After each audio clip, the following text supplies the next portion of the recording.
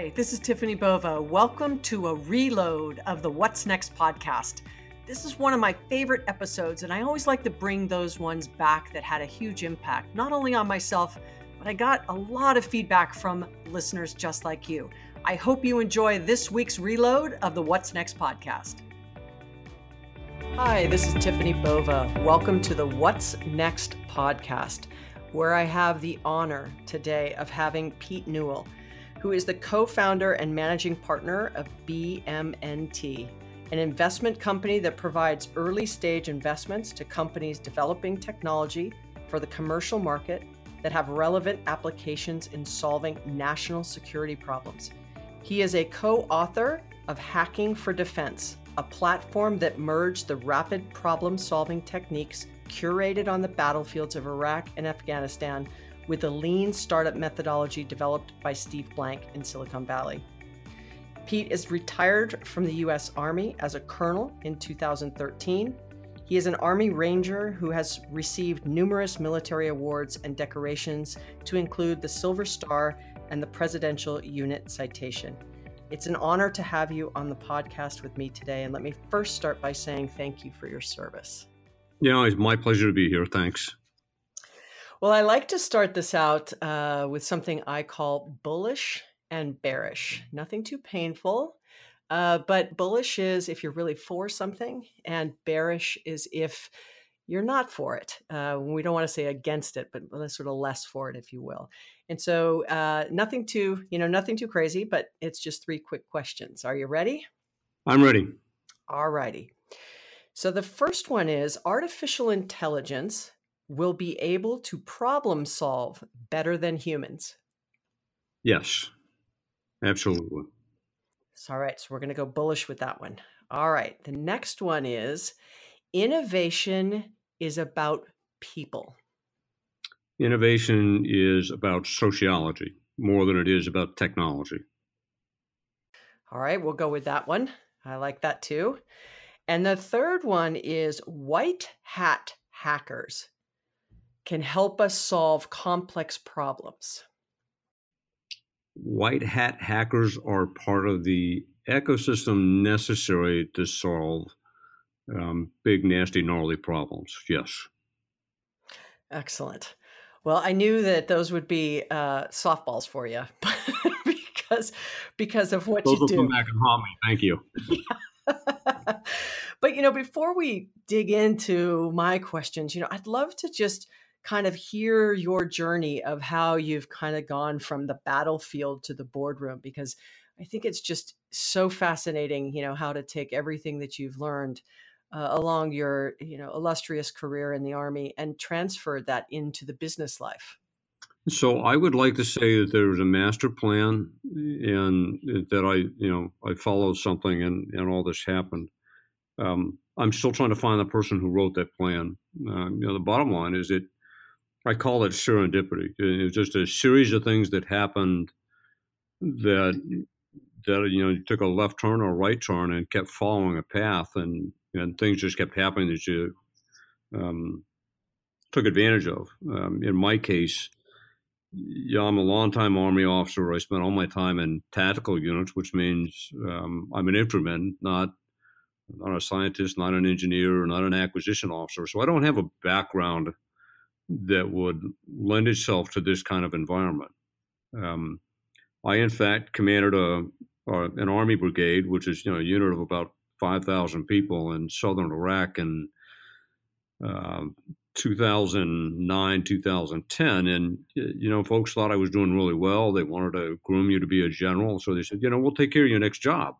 And what happens is they put you into this book of files, and whenever somebody wants an aide, like the Secretary of Defense or the chairman or somebody like that, then they pull one of these files out, and I just happened to land in that book. Well, they always put more files in there than they have jobs, and at the end, if you're not one of the selectees, you're kind of left hanging in the wind. And I was one of the folks left hanging in the wind.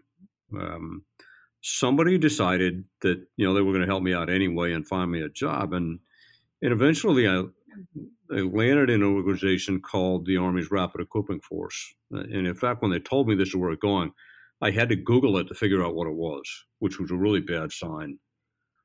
And it turns out that REF, the Rapid Equipping Force, was essentially the Army's Ferrari of skunk works. It was a small organization that had a fairly significant budget, and it only worked for one person, and that was the four-star general who was the vice chief of staff of the Army, the number 2 guy. And their job was simply to go out and find emerging problems on the battlefield and then find emerging technologies that could be rapidly adapted and reapplied to the battlefield. But in my case, rather than bring a technologist in who knew the technology, they ended up with somebody who knew the problems and who knew the language and knew where to look for things and knew what to pass over and not get involved with, which was very different than most research and technology organizations are built. Between 2010 and 2013, I ended up rebuilding that organization, not to be product focused in terms of what can we produce, as much as it was problem focused. In other words, what kind of new nasty things can you find that need to be fixed? And then how do we articulate that into a much broader audience and recruit those people or agitate them into working on those problems at our behalf? I mean, this is where the sociology comment comes from. It wasn't about the technology. It's not hard to find tech. It's really hard to get that tech conditioned and attached to the right kind of problem with the right group that it actually deploys someplace. Long story short, I got addicted to it. At one point, I was looking for a specific technology, and I ended up on the campus at Stanford University, looking for a professor who knew a lot about this one thing. And over the course of my conversation, he convinced me that the technology I was looking for was well outside the time frame that I would ever get my hands on it. But in walking across campus and wandering around Palo Alto, I ended up with a guy who essentially took me on a pub crawl of startups. And I had the most fascinating conversations with young men and women who were building companies. And it was simply, they'd talk about what they were working on and I'd talk about the problems I had. And oftentimes we met in the middle. We had napkin sketches and business cards and dry erase drawings of these really cool conversations that I got to the point where I was sending problems out to Silicon Valley, and I had a guy here who would articulate them back into that environment. And I'd show up a month later and there'd be a room full of really cool people like that to talk to. And it was that was not something I could produce from Washington, D.C. So I got to the point where, I had to make a decision to stay in the Army and pursue the track of becoming a general or doing something else. And what I realized is that I was addicted to what I was doing. So the guy that I met at Stanford convinced me to come out here and kind of reinvent what I was doing at the Army's Rapid Equipping Force. Now, I will tell you, the Rapid Equipping Force, I had a $160 million a year budget. We got so good at generating problems and generating these social ecosystems around them that we ended up spending or investing about $1.5 billion in a 2.5-year period. So we built a really beautiful engine for doing this. And when I retired, we essentially wanted to re-engineer that thing to actually work from Silicon Valley's end. In other words, rather than sell products to the government, our job was to help the government get their problems into Silicon Valley and train them to behave in a manner that allowed them to function inside the business process that works here. 2014, 2015, serendipity struck again, and I'm prototyping something for somebody, and one of the students I'm working with just happened to be taking Steve Blank's Lean Launchpad class. And, in the middle of class, he was talking to Steve and says, "Hey, Steve, these guys at BM&T, they sound just like you. Why don't you come down and talk to them?" So unannounced, the guy walks through the front door with this short, gray-haired guy and introduces him as Steve Blank. Unfortunately, I don't have a business background, so I have no idea who Steve is. So, it's one of those uncomfortable, okay, I'm going to have a conversation. But Steve and I started talking. It was supposed to be a 20-minute meeting, went on for about 3.5 hours. And Steve started talking about Lean Launchpad and business model canvases, and I started talking about problem curation and problem solving ecosystems. We literally drew them both out on dry erase boards, and it turns out that we were talking the same thing. Our schematics are almost identical, and we just used a different language. And to Steve's credit, on the way out the door, he kind of looked at us and said, I want you to take every bit of IP I have in Lean, and we're going to work together to rewrite it and help the government, the Department of Defense, and intelligence agencies do better. And we've been at that ever since. I'm sorry, that's a very long answer to your question. No, but it was because there's so many things now I want to dig into. So it's exactly why I asked you that question. One of the things you said early in the answer was that you were coming at it from sort of the field, right? Sort of the first line of understanding what the problem really is versus looking from a high, right? And thinking you know what the problem is. Because I often hear, whether it's Steve Blank or whether it's Tom Peters and now you, right, this sort of the first line leaders, or these leaders that are bubbling up these challenges and opportunities for not only, in this case, the military to do things differently, but on the business side. And I think on the business side, they're not so open to listening to that first line, right? Or the bottom up, what's really going on in the business. It's kind of much more top down. Would you agree with that? I think in many cases, and here's what I say about problems is no, we don't understand our own problems, and it's not because we're dumb, and it's not because we're not trying hard. One of the things I learned in Afghanistan in particular is that I never had an honest conversation about what a problem really was until I tried to hand somebody a solution to it. And it's the first time that the conversation got real. And unfortunately, particularly when in the government, we're all about writing requirements and then pursuing buying something, which is backwards. It is our lack of investment in understanding our problems that leads us to failed programs and failed purchases and failed launches. It's not necessarily different in the business world. The other insight that came from it was it's one thing to build demonstrations of things, which anybody can do. It's a whole different matter to actually see something deployed. And deploy something, you not only have to understand the problem and the technology they output, but you have to understand the business process by which it gets bought, the policies and regulations that govern how it's used, and lots of other things. But if you don't solve for all of that, what you get really good at is producing these really beautiful, what I call vanity demonstrations to make everybody feel good, but at the end of the day, it doesn't deliver a solution. If you design a system that's going to hold you accountable for delivering solutions, at one end of the system, yes, you have to generate lots of ideas and lots of problems, but then you have to create a pipeline that gives you the opportunity to have very specific decisions about what moves forward and what doesn't, which is kind of the beauty of how we took problem curation and mashed it with lean methodology and stuck that against incubators and eventually got to the point where we could transition real things that were impactful in solving real problems. And so how do you think put Agile aside for a second, or Lean, and talk about because I think the way you just described that, the deploy and the design, and you have to be able to sell it, it has to add value.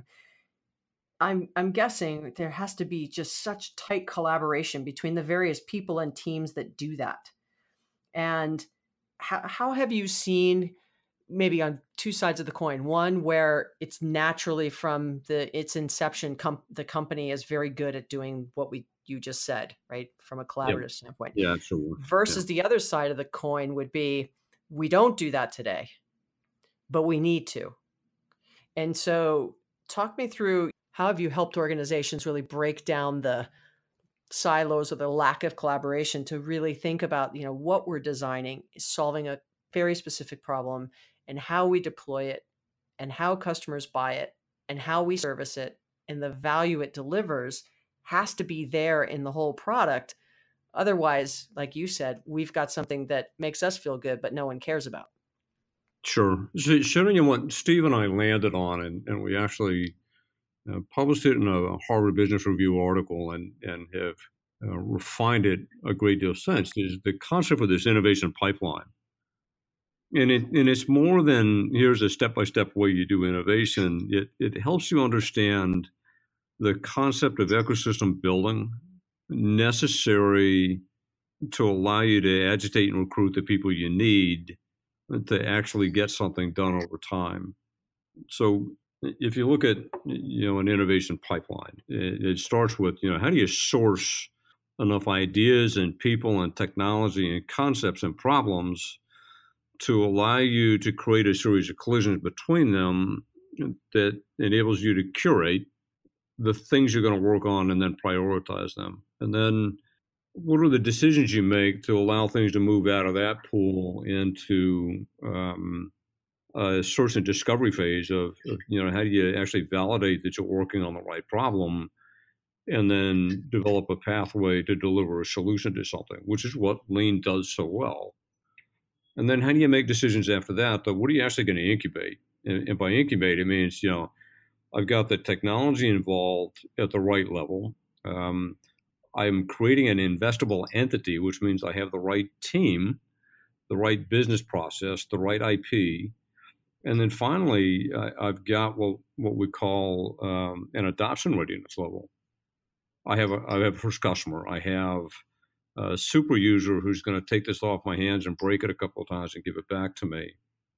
And then how do you make decisions about what moves on to refactoring and conditioning for scalability? And then finally, how do you move that into something that actually transitions and scales? But if you develop a disciplined process for moving through that, it allows you to look at the individual activities you're doing. I'm running a hackathon. It's my favorite. It's not a pet peeve. People they run hackathons with no idea what they intend to get out of them. And from my perspective, a hackathon is great for giving you an idea who's working in the ecosystem around a particular technology or problem space. And that's valuable data, but it's useless unless you deliver it into the next activity, which unfortunately is what more corporations do, is that they run in these disparate individual activities, but they never connect the output of one to the input of the next one in a disciplined manner. And unfortunately, what that's left people with what I call innovation exhaustion is people are so sick of hearing about innovation because it fails to deliver on the promise that people keep giving it. Now, let me back out of that. Then I'll come back to the idea that sociology around something is there is a distinct need to be able to find a problem, articulate it in a manner that is understood by a wider group of people that allows you to agitate and recruit the right people that you can motivate to work on that problem, who will eventually work with an expert or the people at the other end who are going to use it to actually condition a solution that not only solves that problem, but solves it in a manner that doesn't disrupt their lifestyle and the other 90 problems that they're working on. That is massive, though. I mean, I often, like you, we get opportunities to meet and speak with amazing people all the time. I feel honored every day, right? Right. But we will say things like that was a 2-minute, 3-minute answer, but so hard to execute, especially in an organization that is not built that way. No. So if there's, I'm also a firm believer there's never just one thing. But I mean, if someone who's listening going, yes, that's what we need to do. I don't even know where to start. Like, what's the first thing I should do? Or what's the, how should I approach it? Monday morning, I'm inspired by what I've just heard you say, Pete. And how do I action that? It's a great question. And I noticed, I was listening to your podcast with Steve Blank, and you got into the question about the frozen middle. In our related conversation I had with a large intelligence agency, and then literally I'm sitting in the room with a bunch of senior mission directors, and we're talking about innovation, and the innovation folks from this agency are really pushing hard for these people to free up people to come to innovation training so that they can, get their program up and running. There's a lot of frustration in the room.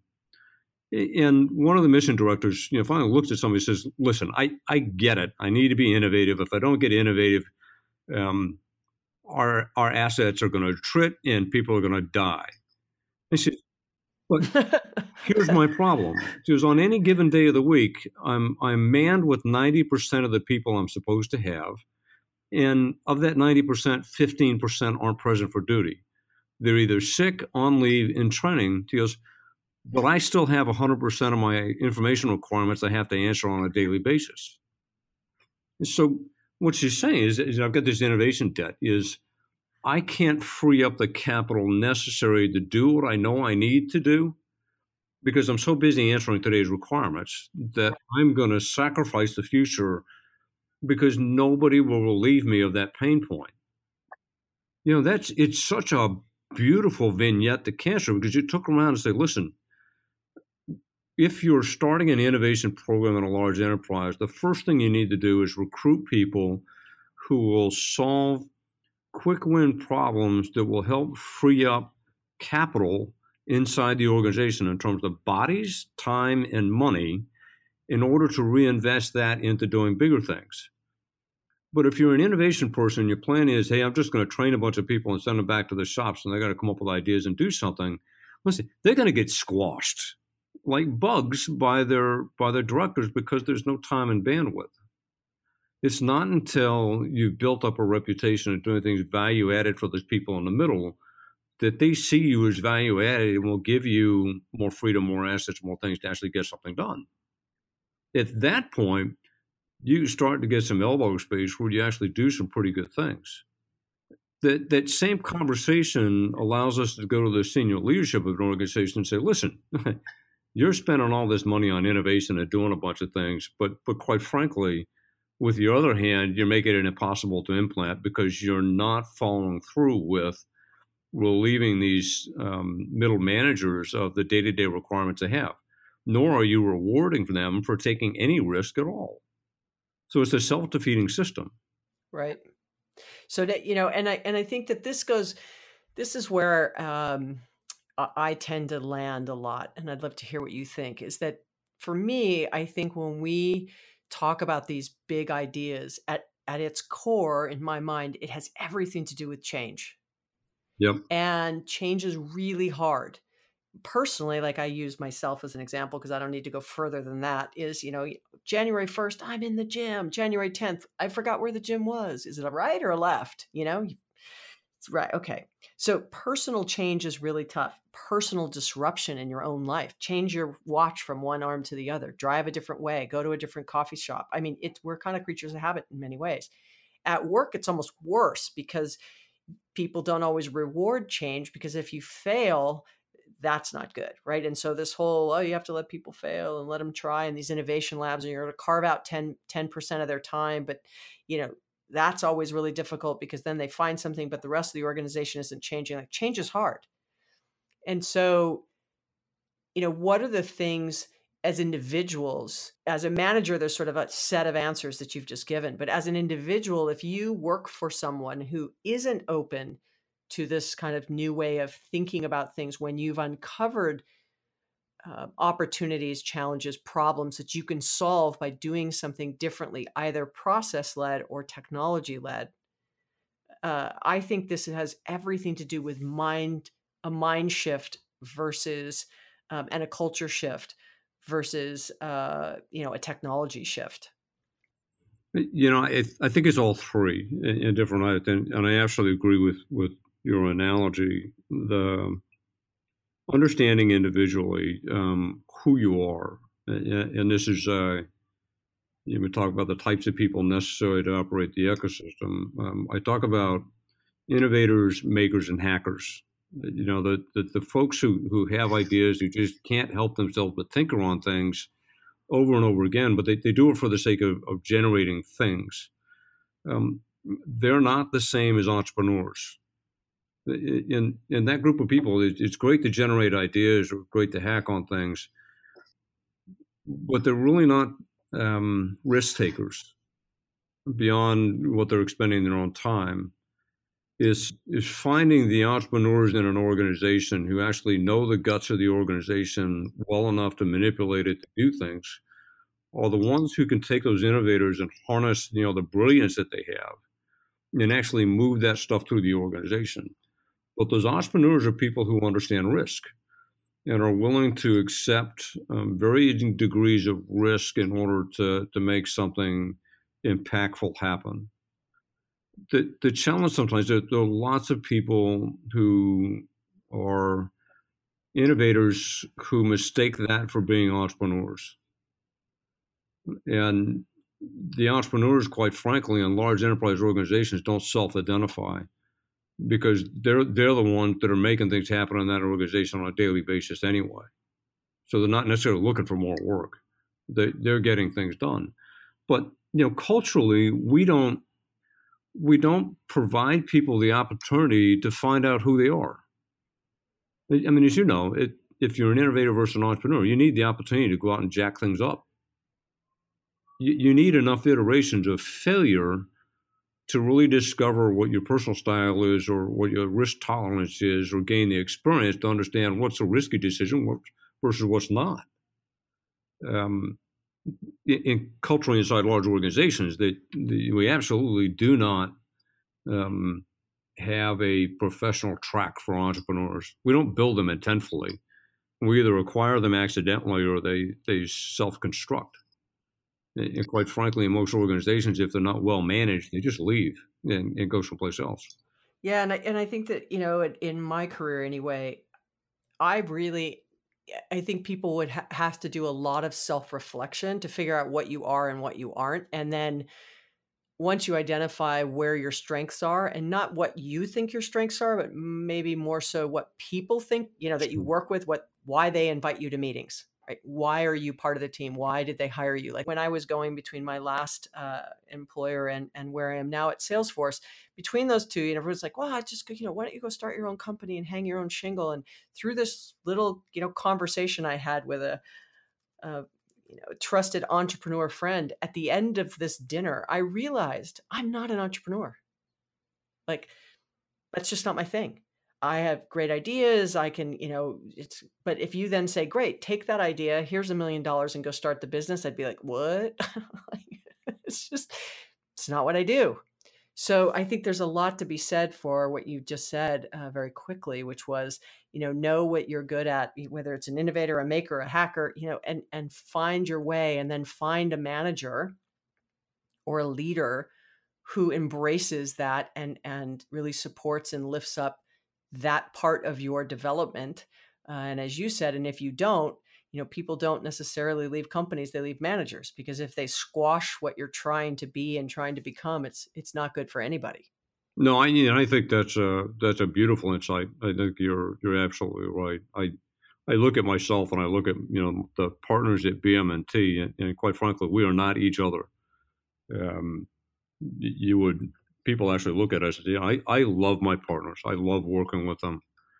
You wouldn't look at us and say, those three belong together. You get a mid-50s-year-old, retired Army colonel. You have a 40-something-year-old female engineer who spent her time, building satellite acquisition systems, and mid-30s former Marine NCO Stanford graduate who grew up in the Valley. And the diversity of our approach and our thought and our strengths is what makes us such a tight team.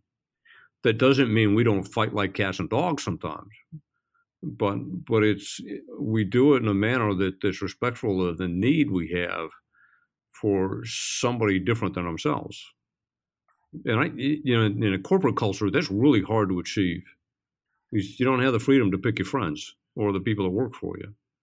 And I think that becomes debilitating sometimes, because you can't look at somebody and say, you're a great idea generator, you're a great innovator, and I need you, but you're not going to carry this idea to the end. And I need somebody who knows how to carry things. Mm-hmm. So I need you now. I'm not going to need you next week.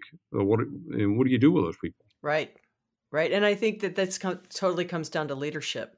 It's why I like having people like you on, Pete, because it's this sort of diverse thinking style, your background, and the military has provided you a very specific thinking style. Then how do the way that you've applied it to the corporate world brings a very unique perspective, because you've had to, as you said, when you had the brigade, it's 5,000 people, right? and that sort of first line and the middle, they're sort of running everything, because you can't get in front of 5,000 people every day, right? So you have to make sure that the leadership is driving everybody to be very successful, because in your case, it was life and death.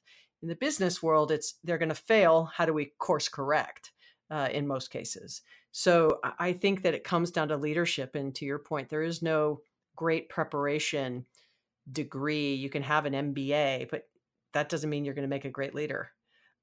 Or even if you've gotten promoted internally, doesn't mean you're going to be a great leader.